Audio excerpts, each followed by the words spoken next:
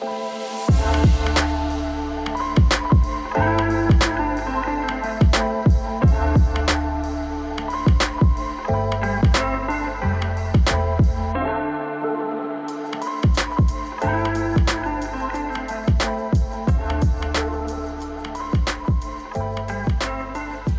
I'm Isla Ruby, and I'm here with Adam Barnhardt, and he is the creator of Macabre and also of the Riot Verse and the Shit Show comics. Yes. He's here to talk about his new Kickstarter. Yes, hopefully. I mean, we'll see where the conversation goes. I'm well versed in potatoes, snacks, Kickstarter. I'm not really. I'm more well versed in potatoes than Kickstarters. But yeah, let's see where the conversation goes. But what about a Kickstarter about potatoes? Do you think there's like a conversation there? Potato Man, yeah, I could make that work. Steak fry boy, we can make something work. I would totally read that, but only if it came with free samples.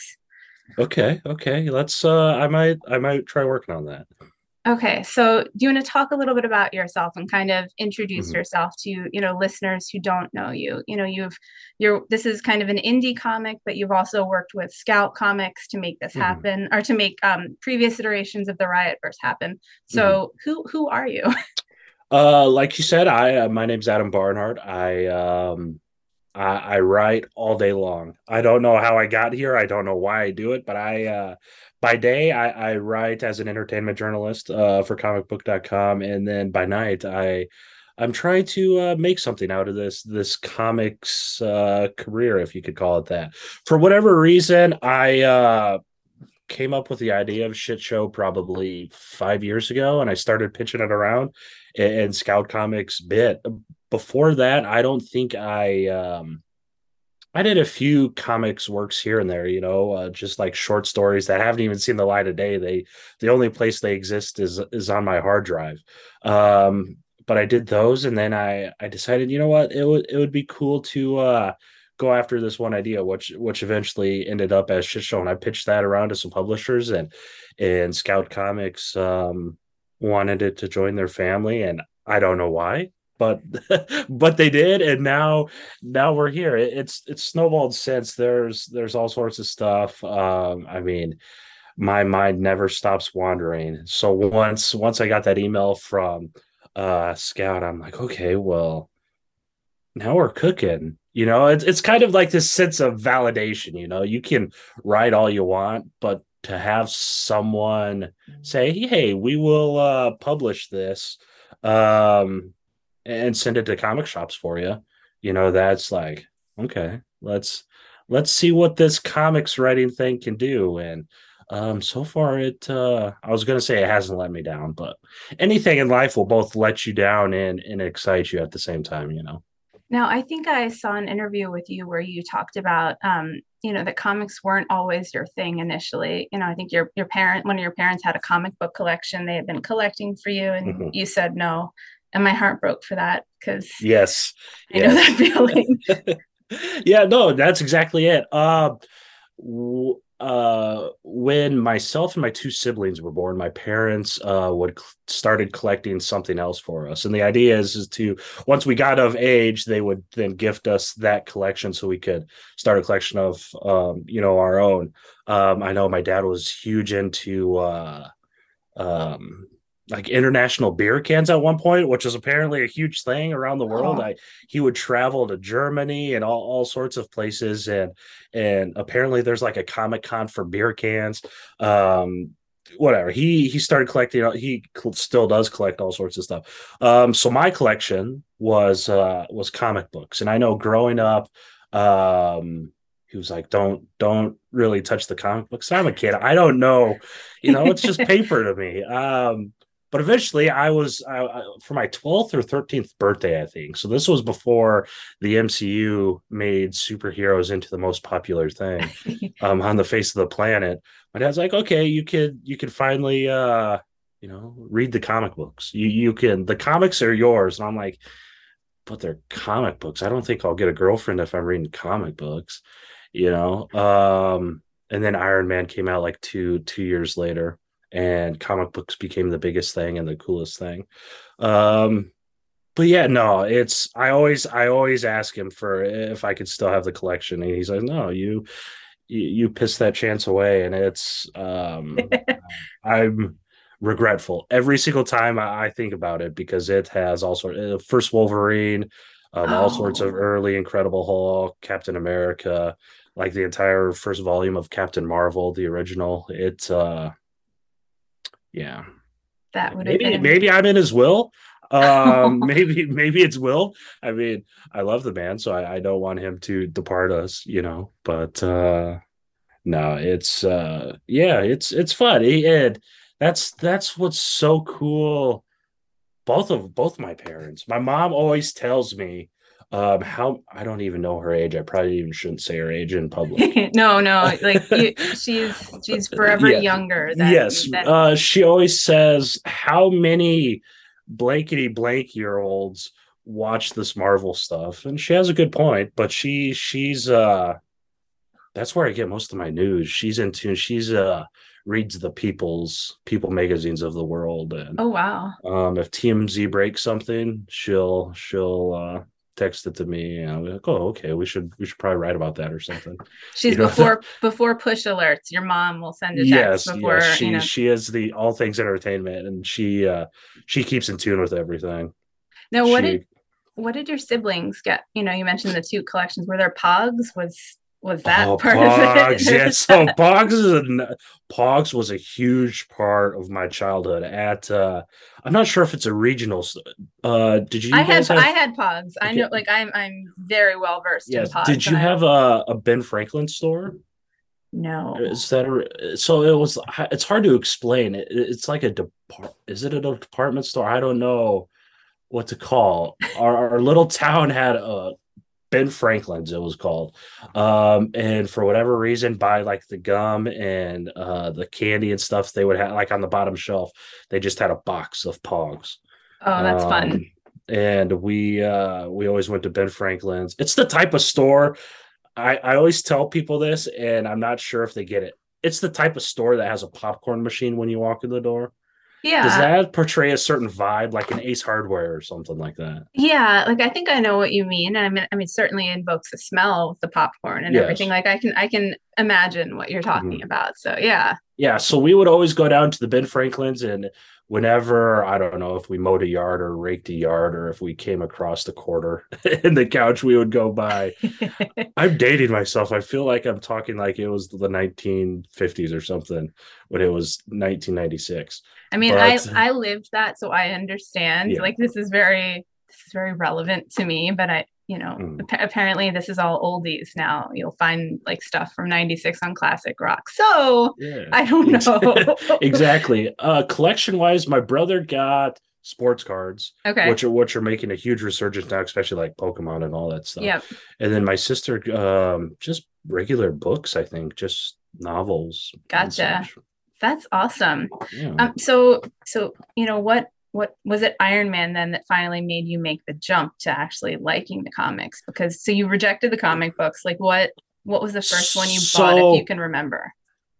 so he let me. I should go back and say he let me read comics growing up, like under his supervision and Okay. watch. Obviously the more expensive for stuff, let's be more careful with those. But no, I read up I grew up reading comics Okay. and all that stuff, and I was just got to the age where I was becoming a teenager, and Yeah. I thought I knew everything. I know we all know how that goes, right? So it was this one Exactly. single gesture where my dad tried gifting me all sorts of stuff, and I'm like, no, whatever. But outside of that, no, I've been around comics the vast majority of my life. It's so bizarre, living on both sides of the equation. Being alive in a time where comics were both like this underground, Mhm. like I don't want to. How do you say it? Uh, Uncool, edgy reject kids almost, right? Like Mhm. we were there at that time, Yep. and now comics are a big deal. It's what dominates Hollywood. It's dominates TikTok and all that stuff. So it's weird to be on both sides of that coin within one lifetime. Yeah, I mean it's so mainstream now, but Mm, let's talk about you and your journey to Scout. So mhm, you said that you had to, you kind of pitched around and all of that, and then you mhm. landed with Scout. So first, Scout doesn't normally do superhero stuff, right? Right. They normally do other comics. How like did you have to pitch to them in person? Did you like how Mm. did that go? Was that nerve-wracking? Was it Yes, it's entirely nerve wracking. So the proper journey of shit show began during it was actually it's funny because it's called shit show and it was pretty organized. I was watching the story I tell everyone is I was mm-hmm, watching Shameless and the idea was like what if Frank Gallagher had superpowers? What mm-hmm, kind of wonky stories could we get into? And then of course that kind of expanded and grew and what happens if the entire Gallagher family had superpowers. But the basis of the story was that they're not necessarily bad people. They've mm-hmm, just been put into um bad situations or not less than average situations or something of that nature. So it came with that idea and I started tinkering with it. I would scroll social media for artists I liked. Then you reach out to artists and be like, hey, I have this idea. Do you like it? No, I don't have the time for that. Okay, well, then you reach out to artists too. And hey, do you like this idea? And that artist says, okay, yeah, I'll draw anything you want as long as you pay me. And so I was like, okay, whatever. So it's like trying to find the same artist. So I was developing, like, if you want to call it key art, mm-hmm, comparing it to the MCU, it's like akin to seeing Andy Park's visual development art or mm-hmm. Ryan Meinerding or something like that. Um, so I get some tests done and I land on this one artist, Samir Samau, just blows me away with his own pitch to me, I guess. And you're And still then, working with him now, right? Because he did yeah, yeah, yeah. He did all m- three.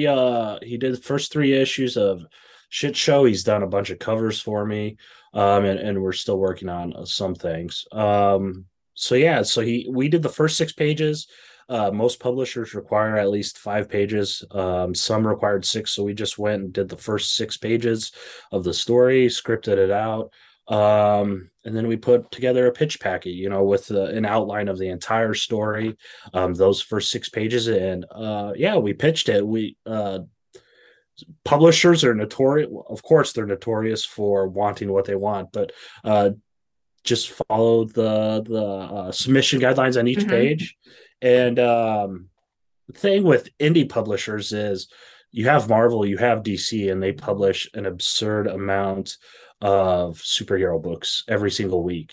So Mhm. most small publishers say, yeah, we don't really want superhero books. And at the time, several of these publishers explicitly stated, yeah, we're not really interested in superhero books. We pitched around. We pitched Scout. I think Scout was one of those sites that says, "Yeah, we're not interested in the tights and capes." And for some reason, they emailed back 2 months later and said, "Yeah, we want to publish this book." And I said, "Okay, okay, sweet, yeah. Where do I sign? I can't eat these chicken strips fast enough to get back to my computer. Um, where do I sign the dot? Where just yeah, send me the contract. I'm in." And that was that.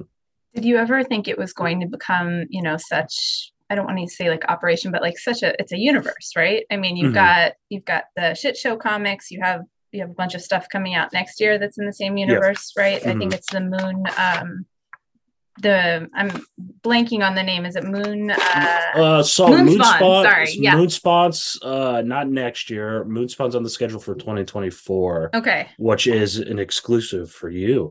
But Oh. no, there's I have 5 different titles. We have 5 different titles coming out in some shape, way, or form. There's a 4 issue miniseries coming out. There's 3 issue miniseries coming out. There's 2 1 shots, and yeah, I think I'm sure I'm forgetting something.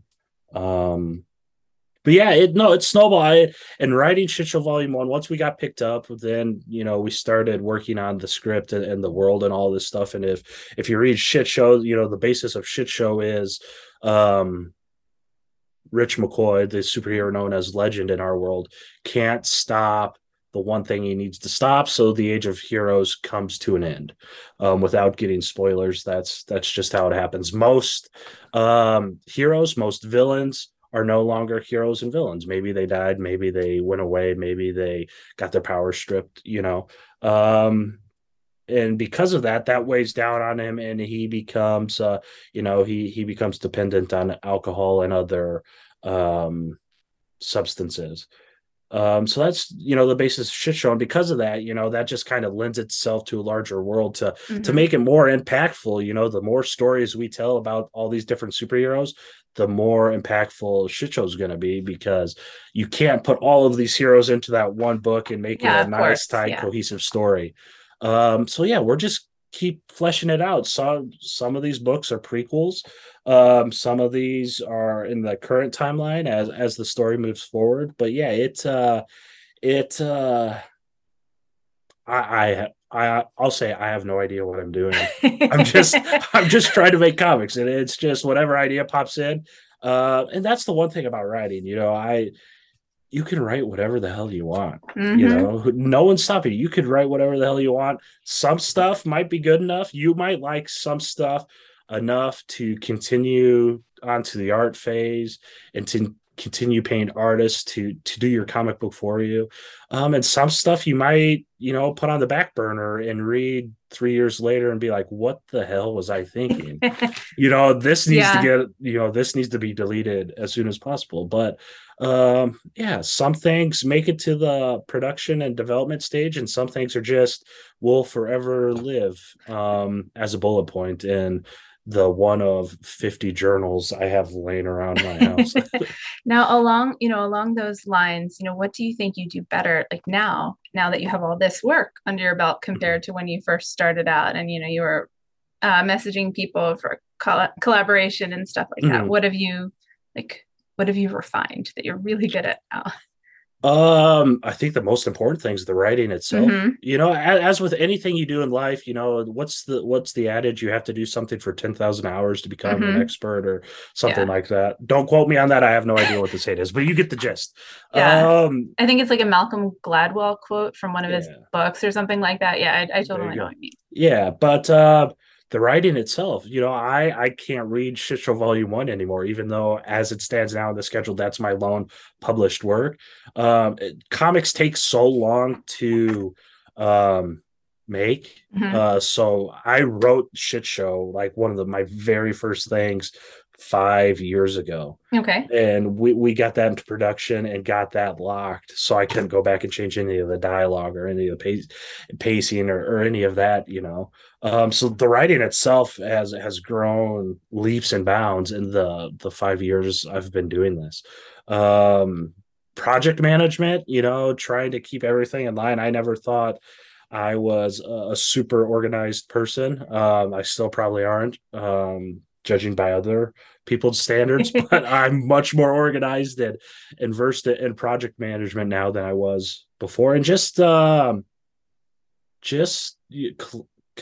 efforts, collaboration.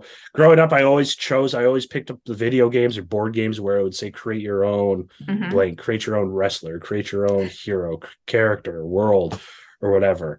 But comics is very much our own. Mm-hmm. It's your and my own, not just mine or yours. It's sharing these characters and these stories with everyone else, and you have to work with someone who's open to tweaking their own work, and you also have to be open yourself to receiving the criticisms from. I'm not sure if they're criticisms, but you have to be open to bending your own script and words to Mm-hmm. to mesh with the style of the artist or ideas. Every single artist I've worked with has elevated my scripts fully. Yeah. I Mm-hmm. have never had, knock on wood, I have never worked with an artist that's been a pain in the ass. Everyone's like what I'm working on with Macabre Mel right now. Rollins is a phenomenal. He understands comics. He is a full on comics artist. I give him the scripts. I give him very little direction in the scripts. And he sometimes he'll throw in two or three extra panels, and I'm like, I'm such an idiot for not thinking of that. That makes the story that much better. So you'll come along situations like that, but and that's one of the good things about comics. It's such a collaboration. Each comic has at least three creatives involved. Hmm. Between a writer. Some comics will have five with writer, pencils, inks, colors, letters, editors. Um, so that's something I enjoy a lot about Now let comic. you mentioned Roland. Let's talk a little bit about Mel.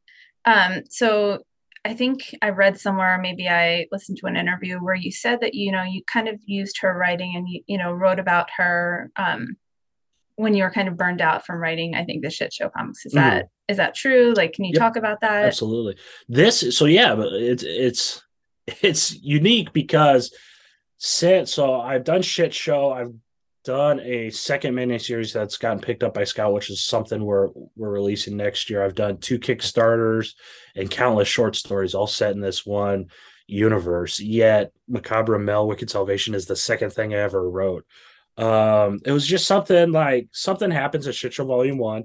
Um, Mm-hmm. we'll just say it. Mel finds herself dead, And you deader you than have you have that in the Kickstarter, so it's not, yes. yeah, so It's that's not not full a out spoiler. spoilers. Yeah. She finds herself dead, and I always knew she was going to come back. It's comics; everyone Yeah, comes back, of but course. she doesn't come back fully. There's changes. There's a sword involved, so on and so forth. But I'm like, man, well, she's a total badass. We have to tell the story of how she comes back. Mm-hmm. So when I would, like you said, when I would get burnt out, when I would write myself into a corner or whatever, I'd get writer's block on shit show. um I'm not sure if you could tell just by talking with me, but I certainly have attention issues. Oh So I no. bounce around. I bounce around anyways.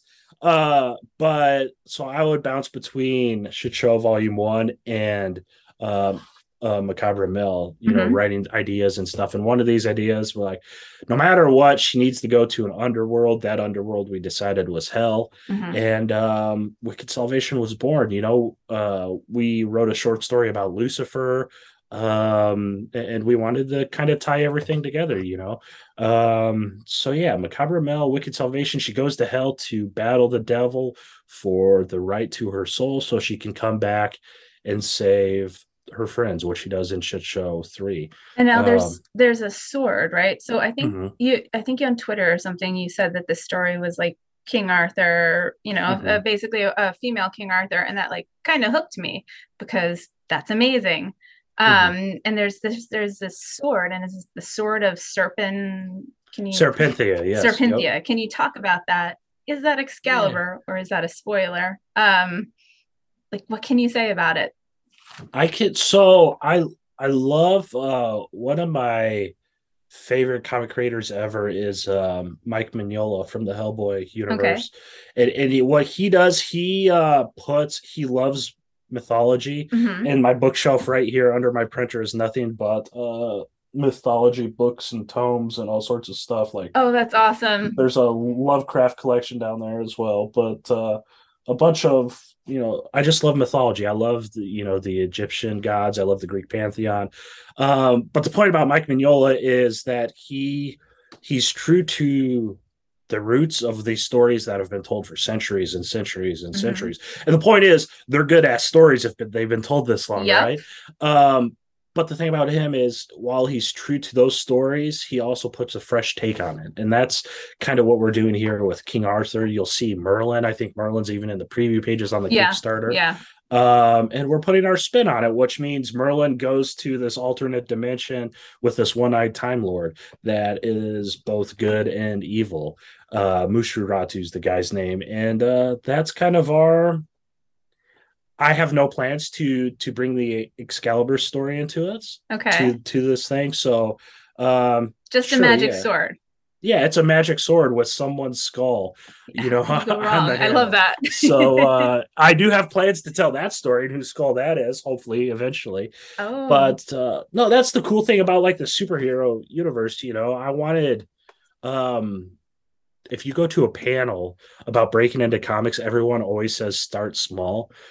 But if I figured if I kind of laid the groundwork for this world, I could tell people shoot lasers out of their eyes. We're dealing with demons, the devil, an ancient king with a sword that can teleport him through space and time. Like I could write any story, any genre ever. One of the stories I'm releasing next year is a street level thing with just a dude who has no superpowers but wants to be a hero. You know, you could tell any type of story in here, and that's the cool thing about superhero comics. I would love to tell like the King Arthur, Knights of the Round Table, Merlin. It's that's an era that really fascinates me as well. I really loved Frank Miller's Cursed. So this Mm-hmm. kind of, gave me kind of those vibes, and like Yeah, that's why I'm so excited yeah. about this. So is there you have this stuff coming up next year, and you also mentioned 2024. What's coming out next year? What's So what that can I you can say? talk about, Yeah, I right? could say so. I love cosmic stories, and the Ride versus First cosmic story is called Keepers of the Cosmos. I've posted Mhm. about this before, Yeah. and that's under contract with Scout Comics. The first issue's coming out in April. I don't have a date or anything like that. And then 2 and 3, they do stagger the releases throughout the year at Scout. The next one is that street level hero, which is I love all my characters equally and all my stories equally, but this story about the street level character is the one thing I would have bet my life savings on getting picked up. But it never did. For Oh, whatever reason, I'm like, man, I love this story. These characters are so badass. But it never got picked up. So we're gonna publish it anyways. Why not? We're just going to we're going to publish it ourselves. If we have to print 25 copies because that's all it sells, we'll print 25 copies. If we have to print a million, sure, yeah, that's cool. now That'll let me make a lot more superhero books. is it Uh, different working with, a publisher versus, doing it indie? Because mhm, it seems like with indie, there's a lot more work, right? Mel has this Kickstarter, mhm, you're trying to get it out there. You're trying to get people to support it, which you should for $10 if you can. mhm. Um, like, how does that work? How do you stay sane? How does that? So with any indie comics, I mean, even if you do get picked up with a publisher, they are, I mean, Scout's still considered a small press, right? Mhm. Scout is not the Dark Horse or Image of Yeah. the world. So even with like shit show, there was still a fair amount of my own promotion and my own marketing and my own scheduling interviews and press and all sorts of that. So there's not really much difference between the two. I mean, Scout handled all the distribution and printing and all that stuff, which is arguably the biggest part. Um, but at the same time, then you split royalties and there's Yeah. all sorts of schedule. Yeah, whatever. But a lot of many creators are moving to the digital route with Hmm. Substack and to the self-publishing route, and that's just wanted something I wanted to do, and the stars aligned, I guess, for this route to let us self-publish. Scout didn't want this one story. Nobody else wanted this one story. But we love this one story. We Yeah. love this one story so damn much. We're just gonna do it, and we're gonna launch that in January. That's phenomenal. So, is there anything, that you haven't talked about that you think you want people to know, either about Macabre Mel or, any of the other characters in the shit show universe? If you haven't read anything else, could you just start with Mel? Yeah, you could. It's definitely self-contained, and that's kind of all my thought process behind everything. It's everything's gonna be. You don't need this whole thing. And there's a reading order. There's two reading orders to make life much more complicated because that's just who I am on lunchroomriot.com. So if you want like the whole thing, if you want to read chronologically, if you want to read release order, all that stuff's up on the website. But all of these stories are going to be self-contained, and they'll just be fun nods or cameos or Mhm. Easter eggs or post-credit scenes. Post-credit scenes, I do air quotes. But no, yeah, Wicked Salvation's an awesome story. It's a 56-page graphic novella. Um, And it was black and white, right? It's black and white. Yes. Yep, that's another thing.